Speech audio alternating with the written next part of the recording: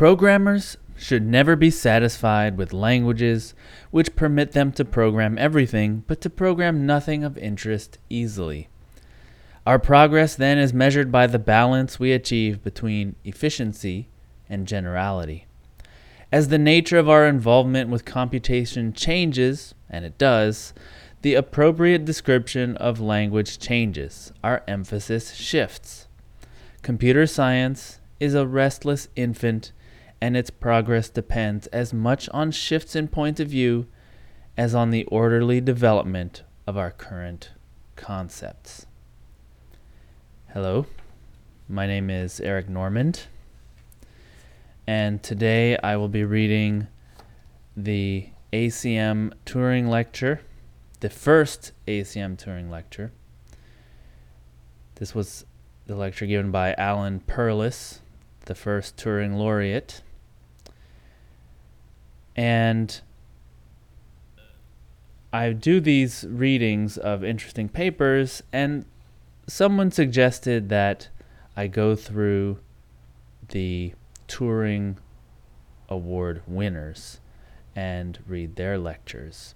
And I think that that's actually a really great idea. He said that in general they did a pretty good job and of selecting winners, and that would be a good way of surveying the field. I didn't know much about Alan Perlis. I mean, I knew of him. He was actually very early in programming. You should read his short biography. There's a biography published by the Turing Award Committee, and you can just search for it online. I'll link to it in the notes. Just a few facts, just to put him in history. He was born in 1922. He was in World War II, where he was working on numerical analysis. He did a lot of stuff in ballistics and very early computational things. And eventually, because he was so early in this field, he became the editor-in-chief of the ACM publications, and also president for a time. But one of his biggest achievements, you could say, contributions, was to be instrumental in the development of ALGOL and ALGOL 60. So I'll read this paragraph from his biography. Arguably one of the most influential programming languages in history, ALGOL 60 had a very complex and controversial history in its early years. Nevertheless, ALGOL 60 brought about a qualitative leap forward in the understanding and acceptance of programming as a legitimate object of study, not just a practical necessity for getting a computer to work. In this regard, Perlis played an important role in turning ALGOL into a model for programming research. For example, by working with his colleagues at Carnegie on several extensions of the language, and by publicly arguing for the centrality of programming languages and algorithms as a defining concept in computer science. Wow, so that's quite a statement there. ALGOL was developed because researchers wanted a publication language that was machine independent. So instead of publishing, let's say, in your paper, you just put some assembly language or some other language that was only available on a certain type of computer. You wanted to publish it for a wider audience so that people could run it on different kinds of machines, and also to be clear to read, in a publication, in a printed paper. So ALGOL was very important for that. And that's kind of a predecessor to even stuff like Haskell, which was developed for similar reasons. functional programmers wanted a common syntax to be able to do their research in, and like a research platform. Let's play with the syntax. Let's add some extensions. Let's see what we can do with this. So he received the Turing Award in 1966. He gave a lecture, and he was the first person to be awarded this.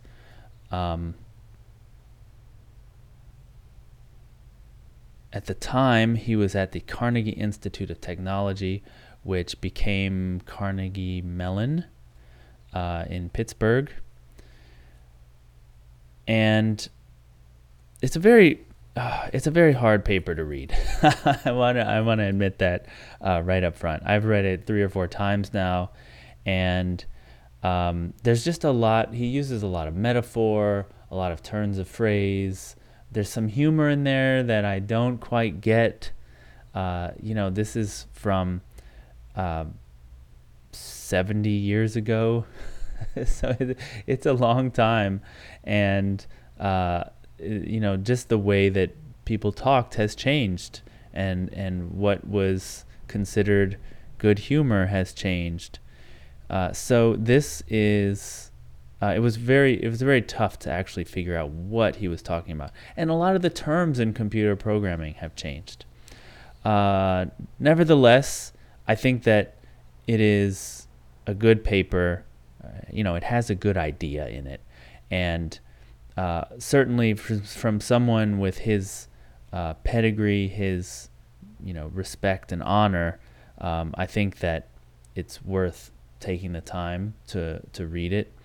It's not one of these papers where every sentence has been written and revised and rewritten to be like perfectly clear technical language. Those are the kinds of papers I like the best, and I will reread those over and over and like really try to understand what each sentence is saying. This one seems much more like rambling, and there's a lot of ideas going around, and it hasn't quite baked enough to be, concisely expressed. And so, that just presents a different challenge to the reader. And we're gonna take on that challenge today.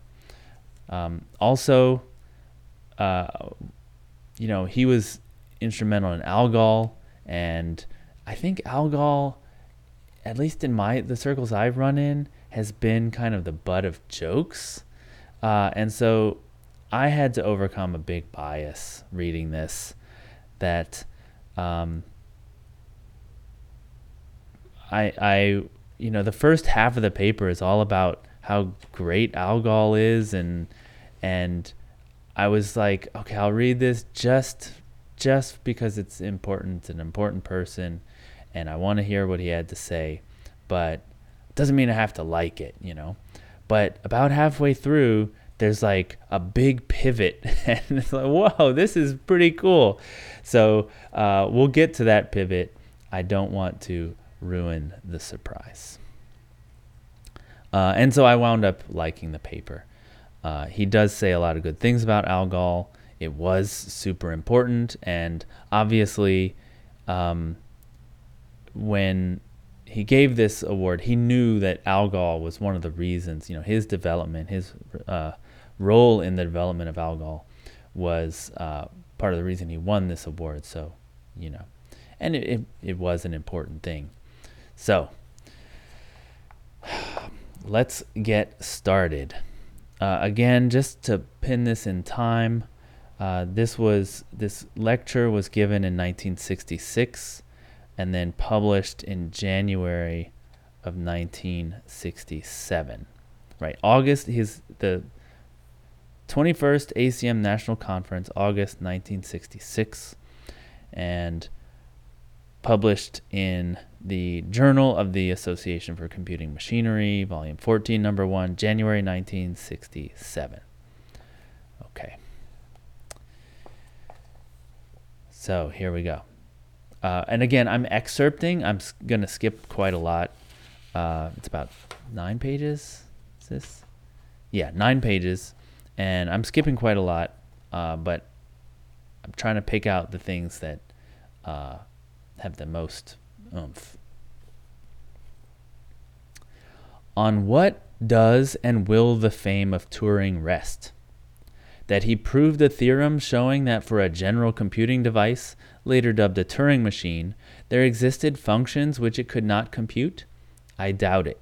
More likely it rests on the model he invented and employed, his formal mechanism. Okay, so I think that's really interesting. He's setting the tone.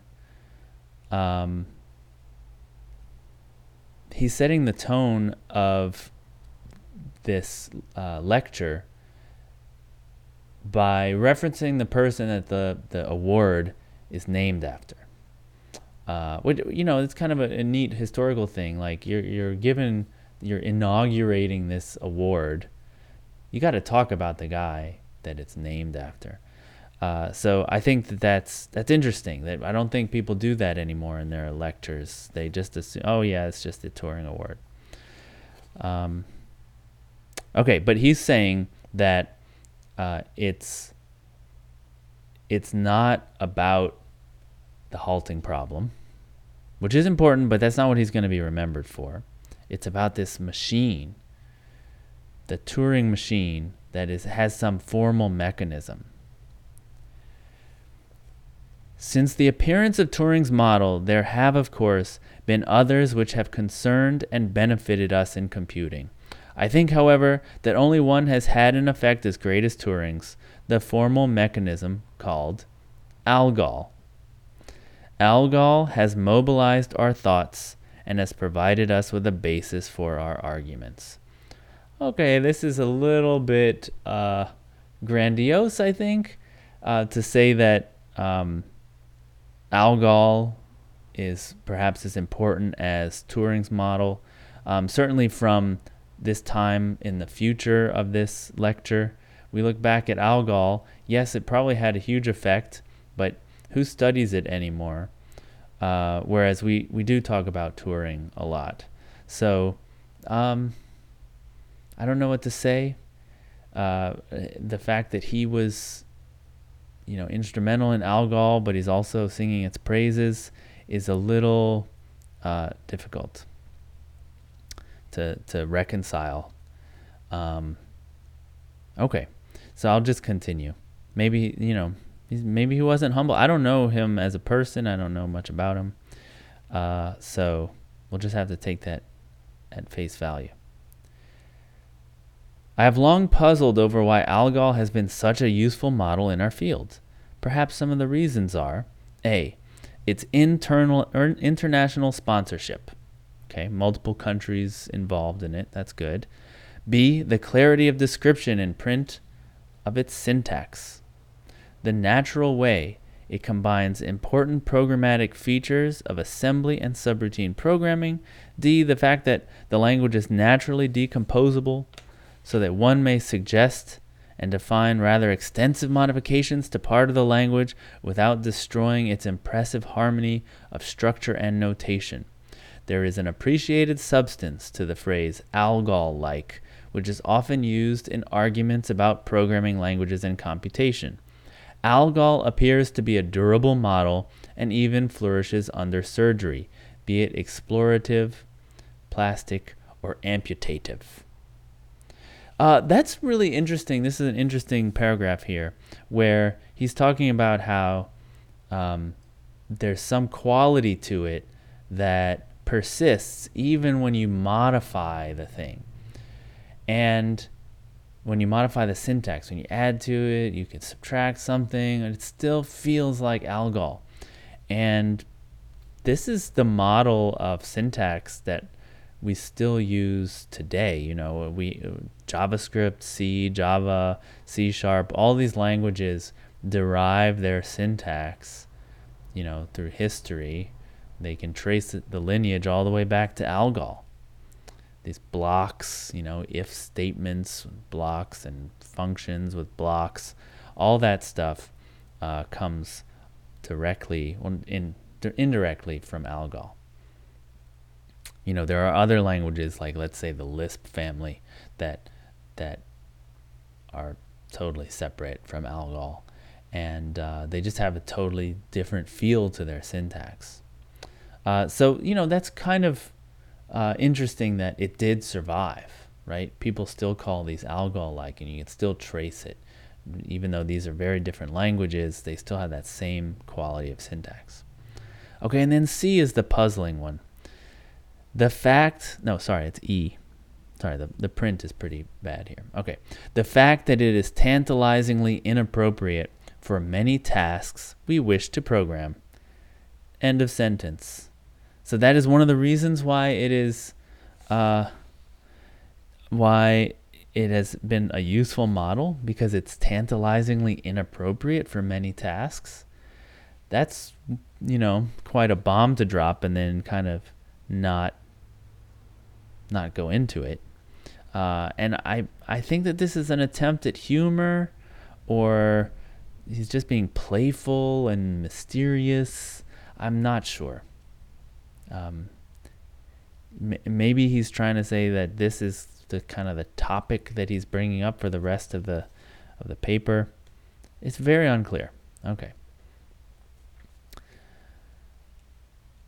Of one thing I am sure, algol does not owe its magic to its process of birth by committee.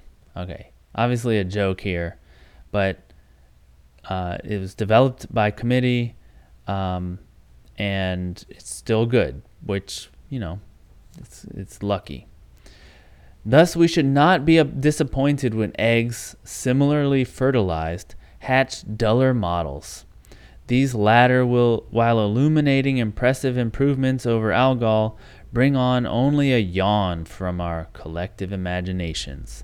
These may be improvements over algol, but they are not successors as models. Okay, so he's using a lot of metaphor here.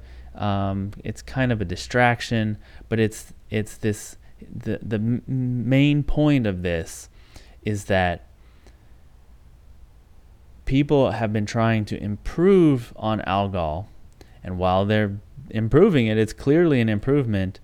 We just yawn. They're boring.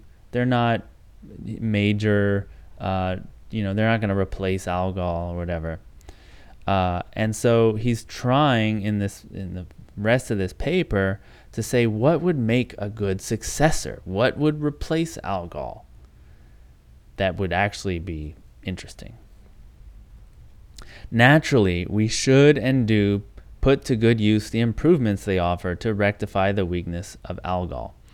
And we should also ponder why they fail to stimulate our creative energies. You see, he's saying this is what we're going to be discussing in this lecture. Why, we should ask, will computer science research, even computer practice, work, but not leap forward under their influence? I do not pretend to know the whole answer, but I am sure that an important part of their dullness comes from focusing attention on the wrong weaknesses of algol. Okay, so he's talking about all these extensions to algol, these algol, modifications to algol, some new syntax for this part. Instead of a case statement, we have a switch statement. We change something like that, and he's like, these are all boring. You're just playing with the syntax, and you're just changing things like a little bit, and that's boring. What we need is to focus on the real weaknesses of algol. Okay, so that was just the introduction. Now he's got a section called the synthesis of language and data structures. Oh, did I read the title of this? It's called The Synthesis of Algorithmic Systems. Very general title. What do I want to say?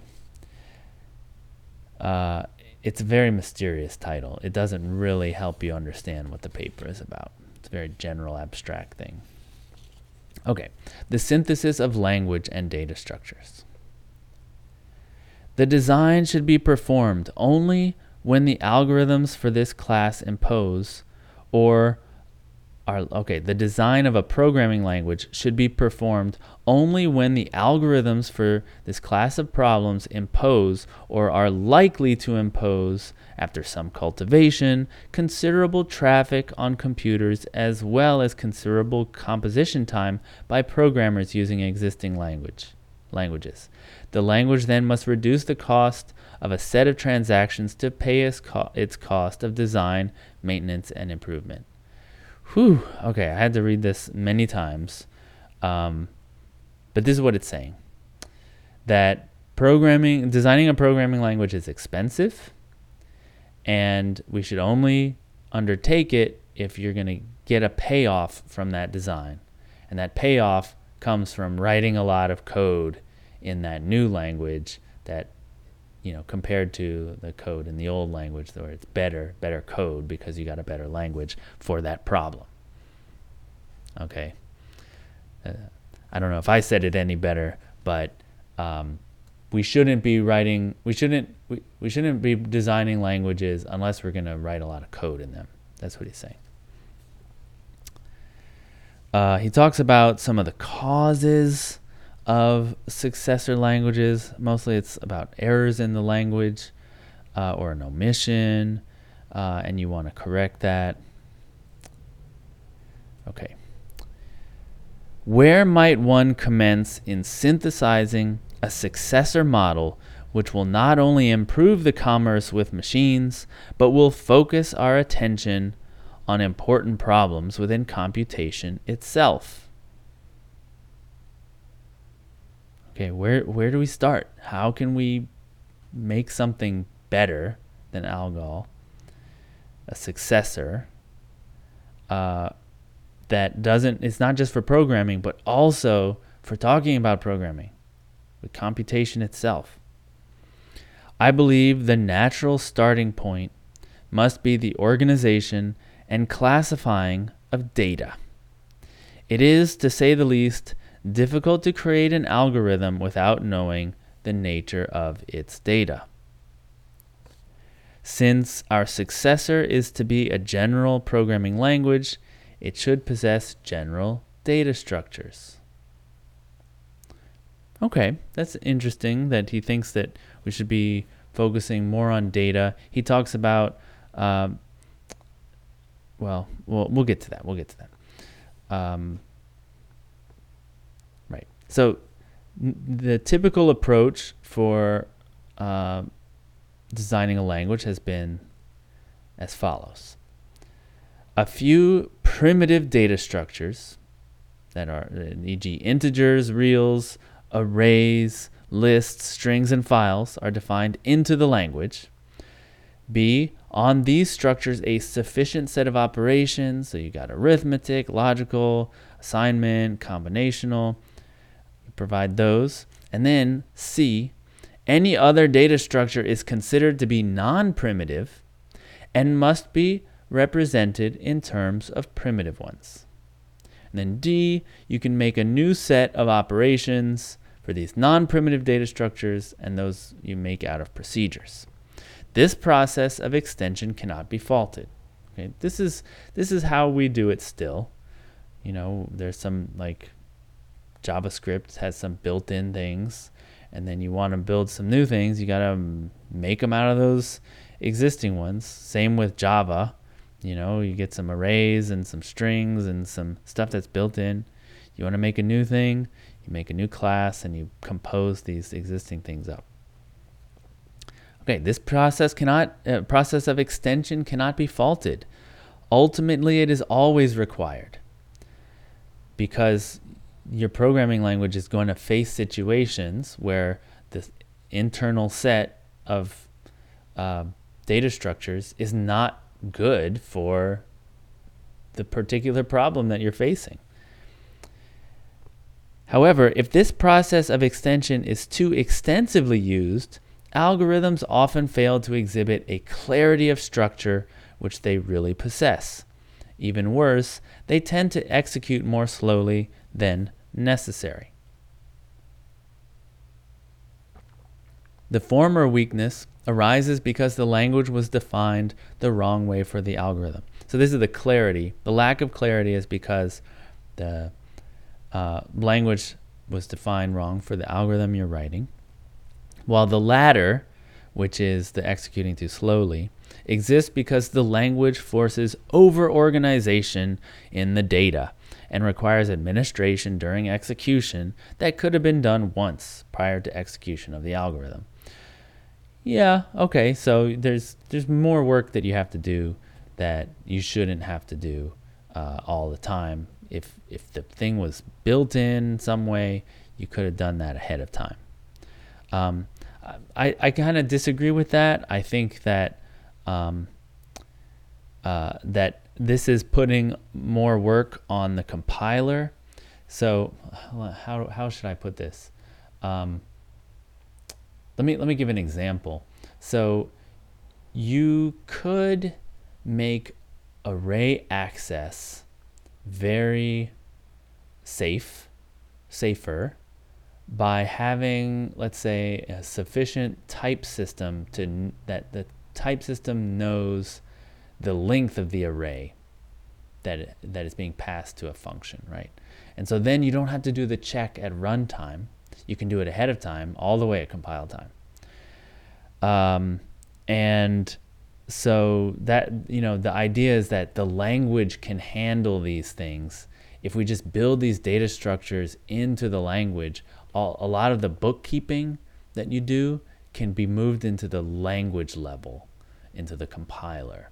And that is true, but you get this problem of now your compiler gets bigger and bigger just to support all these weird data structures. Anyway, I don't think I'm disagreeing with him. I'm just saying that, like, that's what he's saying, right? Like, if you don't have it built in, you're going to have to pay the cost later.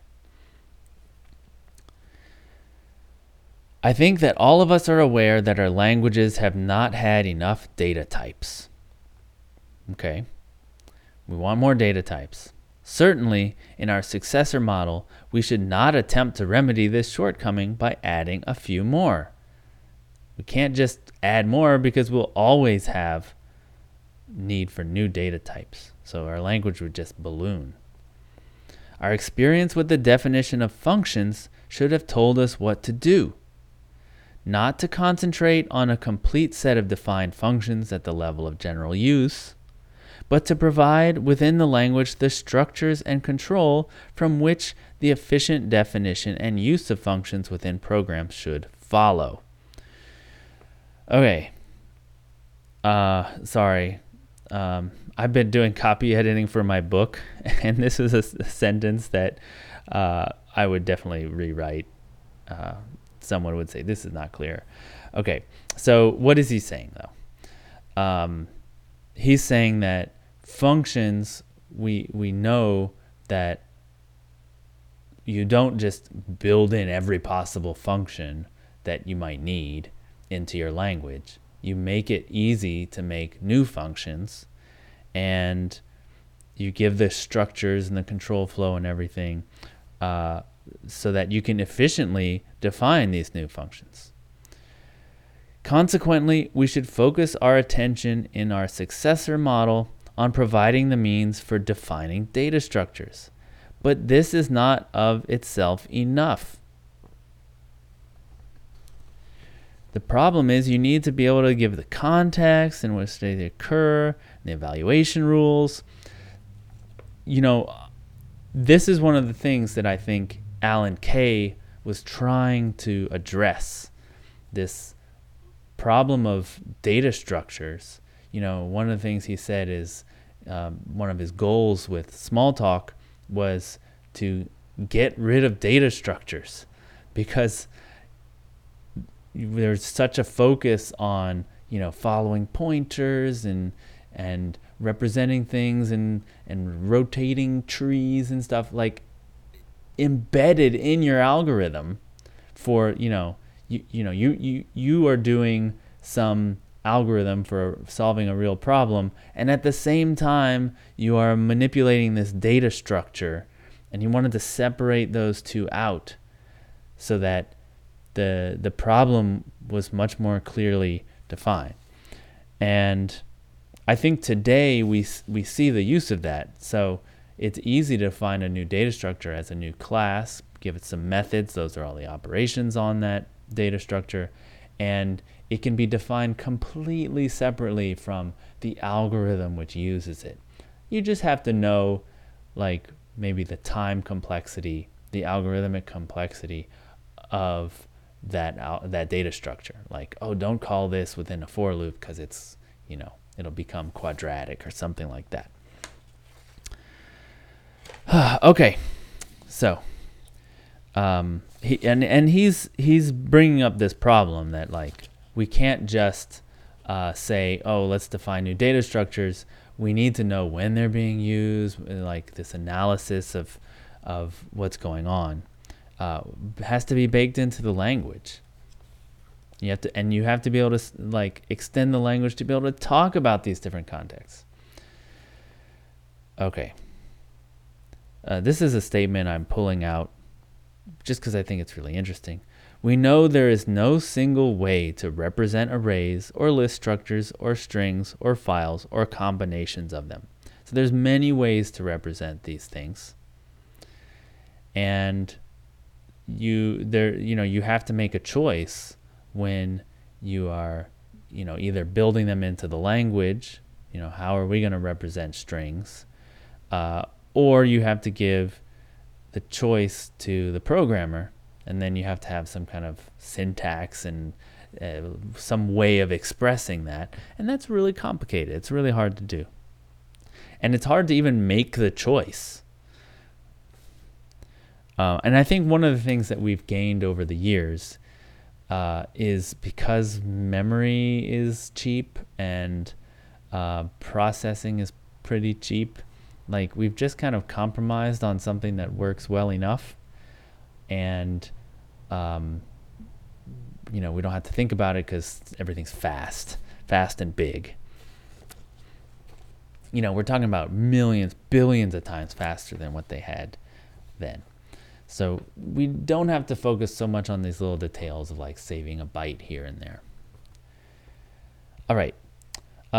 This is where it starts to get really interesting. Still difficult, but he starts talking about constants and variables. This is a way of thinking I hadn't ever encountered before.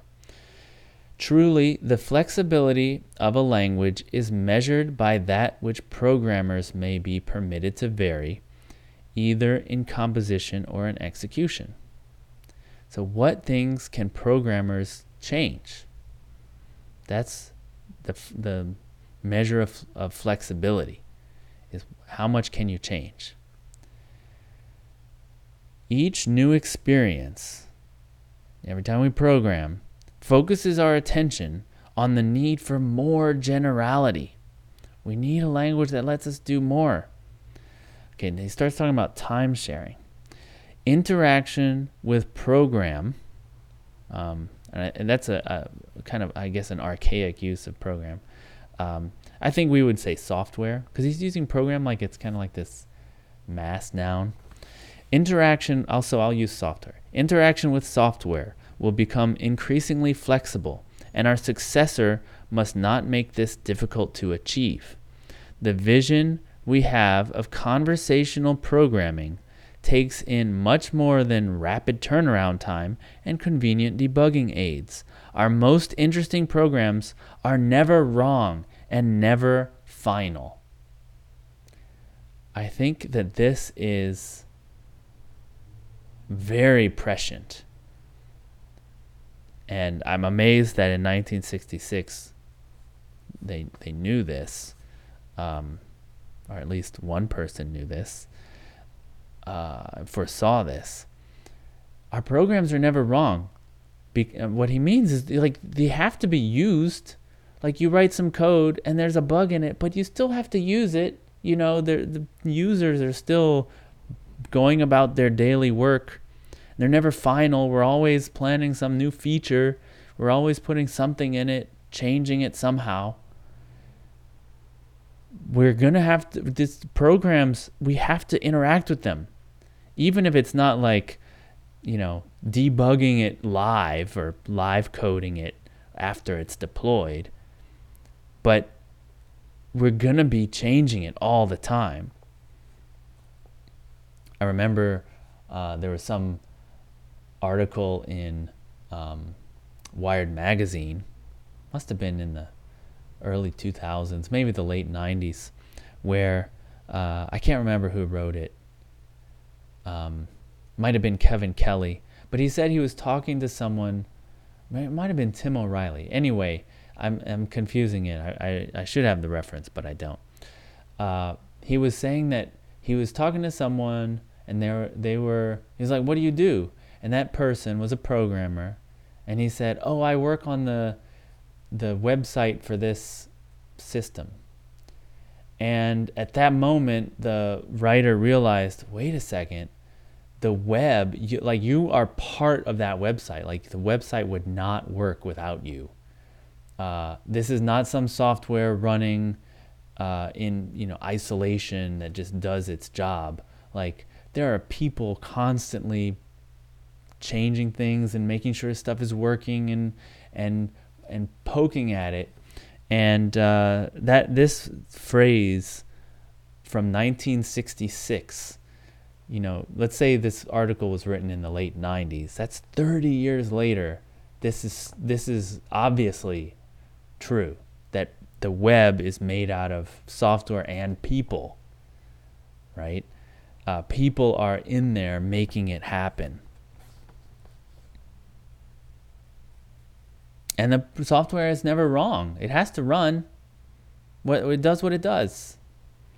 Okay. I contend that what is new is the requirement to make variable in our languages what we previously had taken as fixed. I do not refer to new data classes now, but to variables whose values are programs or parts of programs, syntax or parts of syntax, and regimes of control. So he's talking about first-class programs. You should be able to assign a program to a variable. Now, that's one way to interpret it. He's using this term variable kind of loosely. He's also using it to say things that can vary in the program. So not just like a location in memory with a name given in your programming language. So basically he's saying we need to be able to vary parts of the program, parts of the syntax, and how things get controlled, control flow. I like how he's come to it kind of systematically, right? He's saying we need more flexibility, and flexibility is measured in what can you vary. So let's systematically look at all the things that we're allowed to vary. So we can vary the values in memory, we can vary all this stuff, but what we need to be able to vary, and Algol did not have this feature, was vary the program itself. Okay, this is the big, wow, this is getting interesting. All right, so now he's going into this, analyzing it. We generally take that which has the form of being variable and make it constant by a process of initialization. We would call this a constructor, initialization. You have something, you give it all the parameters it needs, and now you have, it can change because you can always give it different parameters, but now, boom, it is a fixed thing. This process of initialization is a fundamental one, and our successor must have a methodical way of treating it. So he's giving some examples, like there's things that we can't really, and we can't change how they are initialized. He talks about how we can define a variable, but we can't define a variable that we then say won't change. Whereas when you define a procedure, and this is all in ALGOL, if you define a procedure, it's not possible to change the procedure later. So there's these different classes of variables. The values can change, but the procedures can't, and you should be able to, do both. And he's just, saying we haven't really treated this systematically. We just arbitrarily picked that procedures can't change and variables always can change. You can't initialize the for statement, so they had some step numbers. You couldn't change the value of that. There's like little things in ALGOL that they hadn't allowed to vary. I don't think that's the case anymore. For statements, you can use variables in those places, but perhaps in ALGOL you couldn't. If we look at the operations of assignment of form, evaluation of form, and initialization as important functions to be rationally specified in a language, we might find ALGOL to be limited and even capricious in its available choices. We should expect the successor to be far less arbitrary and limited. Okay. He also talks about being able to, for instance, select a procedure from an array. And so using an index, you can take out a different procedure and call it. And they couldn't do that in ALGOL. So you couldn't define this like new kind of control flow mechanism based on, this array of values, these array of procedures that were computed at runtime. It is easy to see that the point I am getting at is the necessity of attaching a uniform approach to initialization and the variation of form and value attached to identifiers. Okay, so he's just saying we need to be systematic, uniform. He's going to talk about partial compilation. The fact that a partial translation, he means compilation. The fact that a partial translation of the expression is all that can be done at the classical translate time, again, compile time, should not deter us. It is time that we began to face the problems of partial translation in a systematic way. The natural pieces of text which can be variable are those identified by the syntactic units of the language. So he's talking about this branch, partial compilation, where you can specify things that are allowed to vary, like this piece of code, or let's even say this one variable, this parameter is variable. Every time we run the program, it could have a different value. But there's all this stuff around it that could be compiled. And so we should compile that and separate it out from the thing that varies. And we kind of do that these days. Our compilers can leave a hole where they'll fetch from memory the value that it needs. It might be in the stack or something, and everything else is already compiled. But he's talking about even being able to put a whole piece of a program in there and somehow compile around that. And this turned out to be a much harder problem than is evident in this one sentence, that you don't know what optimizations you will need to be able to do. He gives an example of, like, if you had some sum you're doing and then the sum is a sum of products, and so a lot of the factors in that product, but the multipliers in that product, but you don't know one of them. You could pre-compute a lot of the multiplications and the sum, and then kind of factor out the unknown automatically. That's actually kind of a hard problem, and having all of this stuff pre-computed and in memory and waiting just to like multiply it by this last thing that that will be entered in later. That's actually kind of hard. That's a whole research branch. Compilers can sometimes do it and sometimes they can't. It's I believe it's equivalent to the halting problem, So you can do some like kind of pattern matching and figure out some techniques, but it's not a thing that we can do in general. It is, but it's cool that he's like bringing this up. Like, this guy had the clout to be able to just open up a new field of study like that, just by this. That's pretty cool. And I don't know if he was the first to say it or what, but like looking back, it's cool. It's easy to say, execute the original text interpretively. So he's talking about how would you implement something like this. Just interpret it. Just don't compile it, interpret it. But it is through intermediate solutions lying between translation and interpretation that the satisfactory balance of costs is to be found. Okay, now here's the big reveal that really got me interested in the paper, and I had to, I read through it and then I was like, okay, I have to go back and read it again because I did not see this coming. Okay, so next section, data structure and syntax.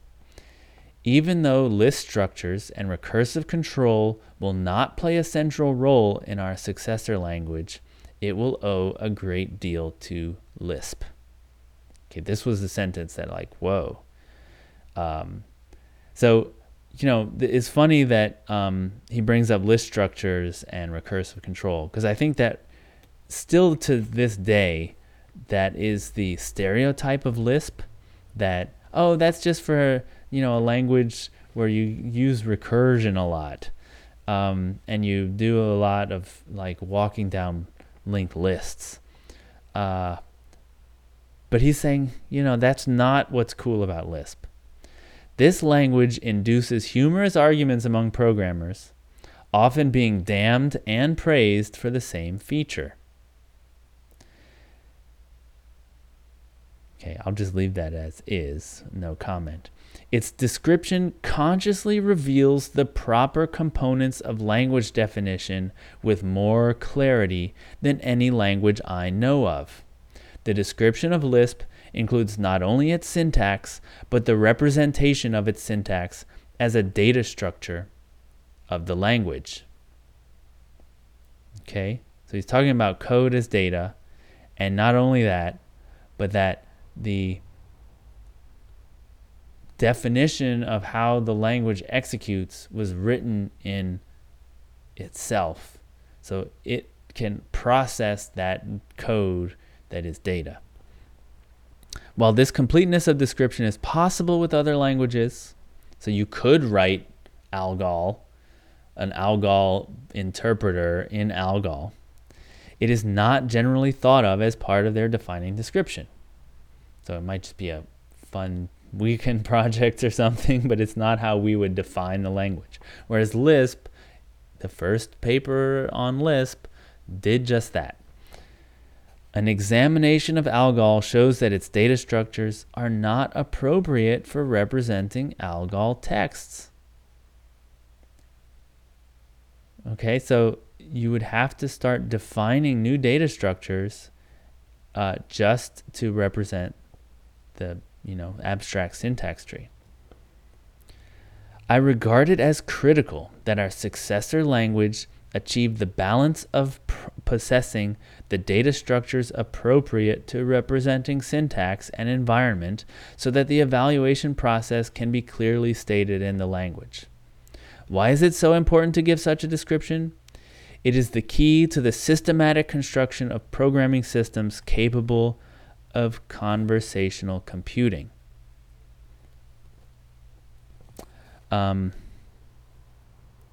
So, I don't know what to say about this. He doesn't go into this statement, like kind of justify it very much.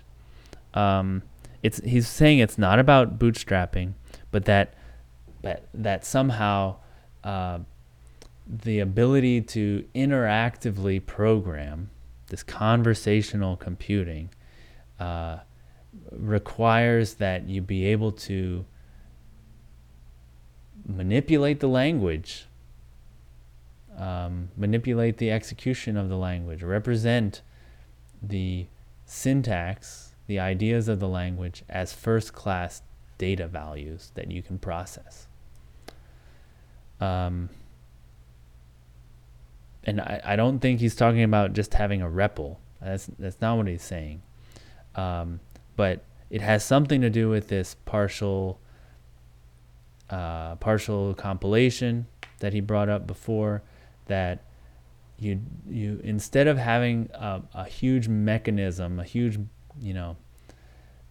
subset of the section of the language syntax that lets you describe in detail the context of how this data structure is going to be used so that the compiler can organize it in memory in an efficient way, and then do all this pre-compilation on it and like be intelligent about how it's going to allocate and pre-compute and do all this.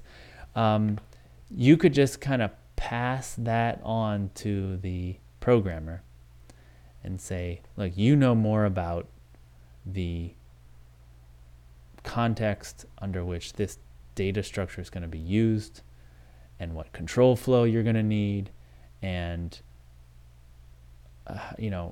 basically the context that we would need to compile this efficiently. You know all of that because you're working on the problem and you're learning about it, and it's a specific problem, whereas this is a general purpose language. Using all of that, here's the syntax tree. You compile it. Programmer, you compile it. You know what you're working on.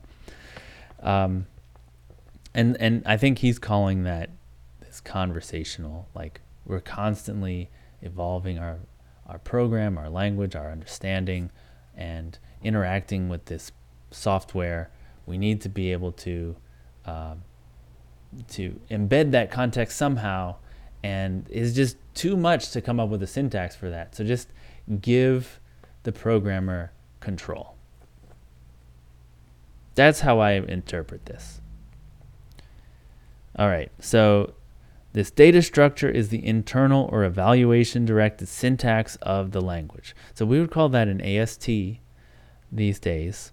And he talks about what needs to go in the AST. The choice of evaluation rules depends in a critical way on the binding time of the variables of the language. So you're going to need the AST to be able to represent what is variable and what is constant. And this is an expression that's like a complex arithmetic expression, whereas this is just referencing a variable, and this is a constant. The internal data structure reflects the variability of the text being processed. Yeah, I just said that. Okay, so I think that's a cool idea that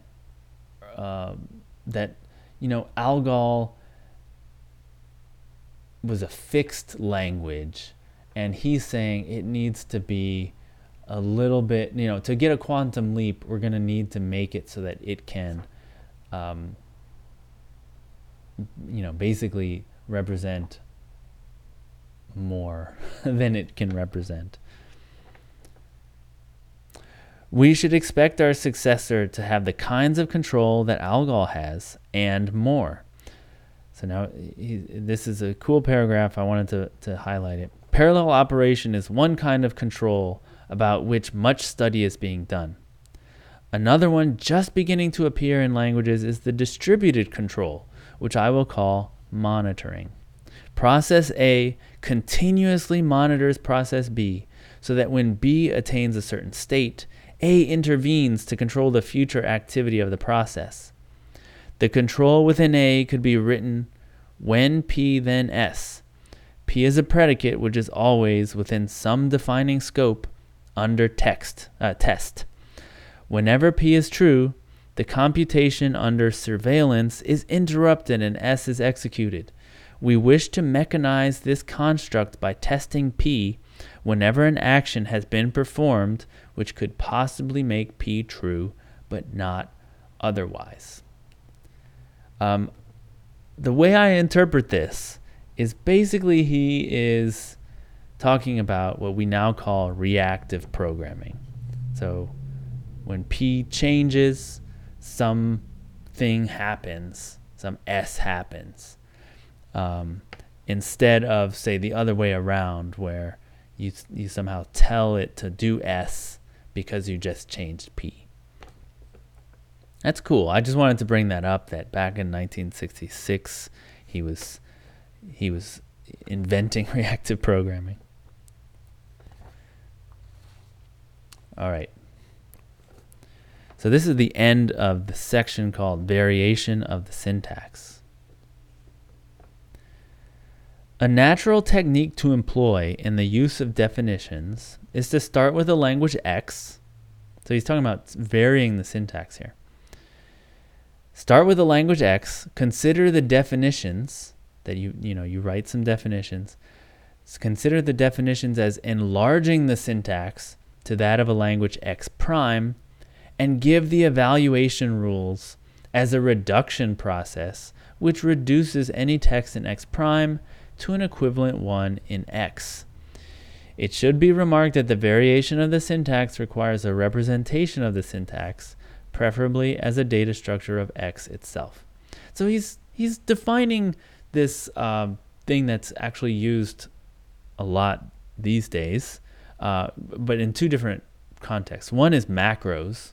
So you have some language like Lisp where it's got some fixed things that come with the language, and then you define some new syntax rule and so then you have X prime, and then you define a function which converts X prime expressions into X expressions, and you've made a little tiny language extension for yourself. But we also do this now, all over the place in what are called transpiled languages. So you have something like, let's call it TypeScript, or all the ES6 and beyond extensions that compile down to regular vanilla JavaScript, ES5, I guess that's what they call it. So you define this superset of the language, and you define how to translate that superset down into the actual set, the original set. So we do this all the time nowadays, and it seemed like he was just remarking on it like, we do this too. It's just a natural technique. So he was saying that this is a way that we can extend syntax. All right, so in the conclusion, programmers should never be satisfied with languages which permit them to program everything, but to program nothing of interest easily. Our progress, then, is measured by the balance we achieve between efficiency and generality. As the nature of our involvement with computation changes, and it does, the appropriate description of language changes, our emphasis shifts. Computer science is a restless infant, and its progress depends as much on shifts in point of view as on the orderly development of our current concepts. So I read this in the introduction of this podcast. He's saying that universality is not enough. You can't just have a general programming language that doesn't make anything easy, or that doesn't make the stuff you need to do easy. We need to design these things, and things change. We're at the beginning. This is a restless infant, and we need to continuously change our point of view, which is easier said than done. I'll have to say that this paper did change my point of view. I think that there are a couple things to bring up that that relate to what he's talking about. I think partial application, or partial compilation, let's call it, partial compilation, has turned out to not be a limit. If you can, so what do I mean by that? If you have a function in an eagerly evaluated language, it's got its arguments that vary every time you run it. You can pass it different arguments, but the code in it, we don't care how efficiently the compiler can figure out what can be pre-computed and what can't. It's not so concerning to us anymore. So like if you have some argument X and it, somehow the compiler can know that like, oh, X is going to be like if X were some like big expression, like we could somehow optimize it in certain ways and get different. We don't care so much about that. We just expect that it's going to run the whole code. It's going to compile it just in a straightforward way and then run the whole code every time. Now that's not to say that the JIT doesn't figure stuff out and optimize it and stuff, but the JIT isn't doing that static analysis, right? It's not like algebraically manipulating the syntax and saying, oh, well, if it varies in this way, we can make this optimization. Like it's not doing that. And so what is really more interesting, I think, is that having first class functions gives you like 90% of what he's talking about here. You don't need to vary the syntax that much. Clojure is kind of a testament to that. That if you have a big enough memory and a fast enough computer, like you're not doing all these compiler optimizations yourself as a programmer. You're just passing in a first class function, and it would be nice in a language like JavaScript if you could define some macros occasionally, but you can get by just by having a quick, easy syntax for first-class functions, because the first-class function can defer a computation, and so you don't need to like have a syntax for every construct. You can just make a first-class function. You can make a higher-order function, and this was something that Smalltalk knew as well. So like you don't need an if statement. You can just make a method that calls the if the value you're calling the method on is false, then it calls the else block, and as long as you and if it otherwise it calls the then block, right? And the block was so easy to define. You just like did like a couple of pipes and it made a block, and you could define arguments in there if you needed them. If the syntax is easy enough to make these deferred computations, also known as closures, then you don't need to have modification of syntax so much. So I just wanted to bring that up. I think in a talk, Jerry Sussman talked about how like once you have lambda calculus, like it just gives you so much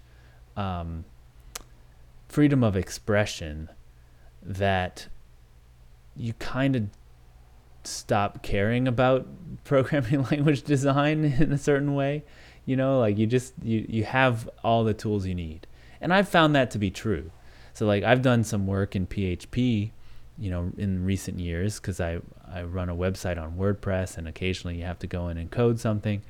And, the language has warts like any language, but you have first class functions and you can just kind of work around problems because first class functions are such nice. They're such a nice medium to work in, and I don't. Algol did not have first class functions, and so maybe Alan Perlis, if he were alive today, would say, "Yeah, that's all we needed was first class functions in Algol, and we would have been fine."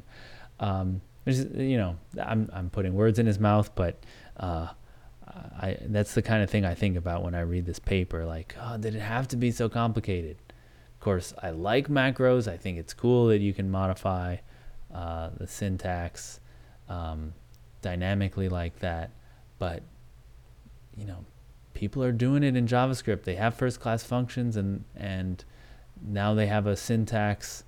JavaScript, that is, has a syntax that makes it really concise to define a new function, and the arrow syntax, and it just kind of makes this problem, it solves it maybe halfway, more than halfway, and that's just my reflection on this.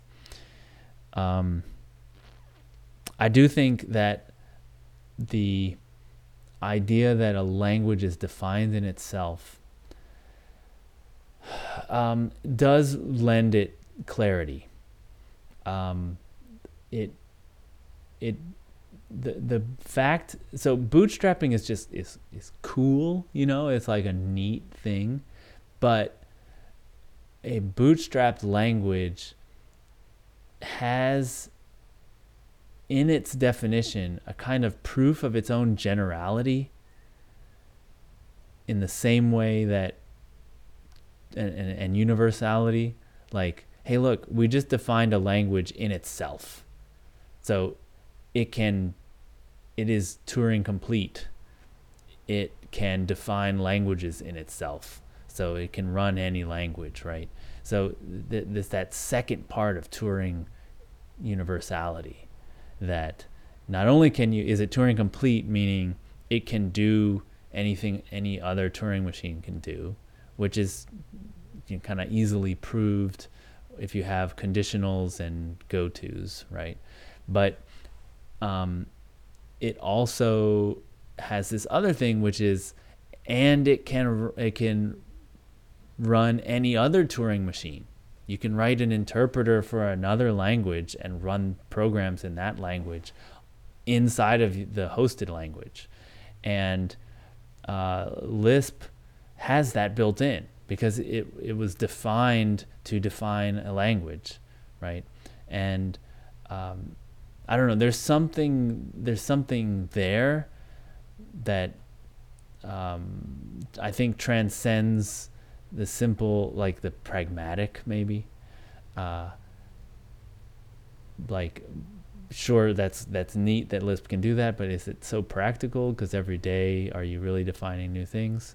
And maybe you would be if you could. That's kind of the, it's sort of like what Racket is all about. Like, oh, let's just, for any problem, let's define a new language first that will make that problem easy to specify and solve. Okay, those are my thoughts on this paper. I hope to go through in order all of the Turing Award lectures. I've covered a couple already, I think, but I think that it's a good algorithm for me to make sure I always have content to work on, to go through, but also to get a sweep of history and like what are the important ideas in computer science. So if you'd like to follow along, please subscribe. Please tell your friends. I'd love to hear your questions and comments. Just reach out to me on Twitter or on email, eric@lispcast.com. And I think that's it for today. My name is Eric Normand, and this has been my thoughts on this Turing lecture. And as always, rock on.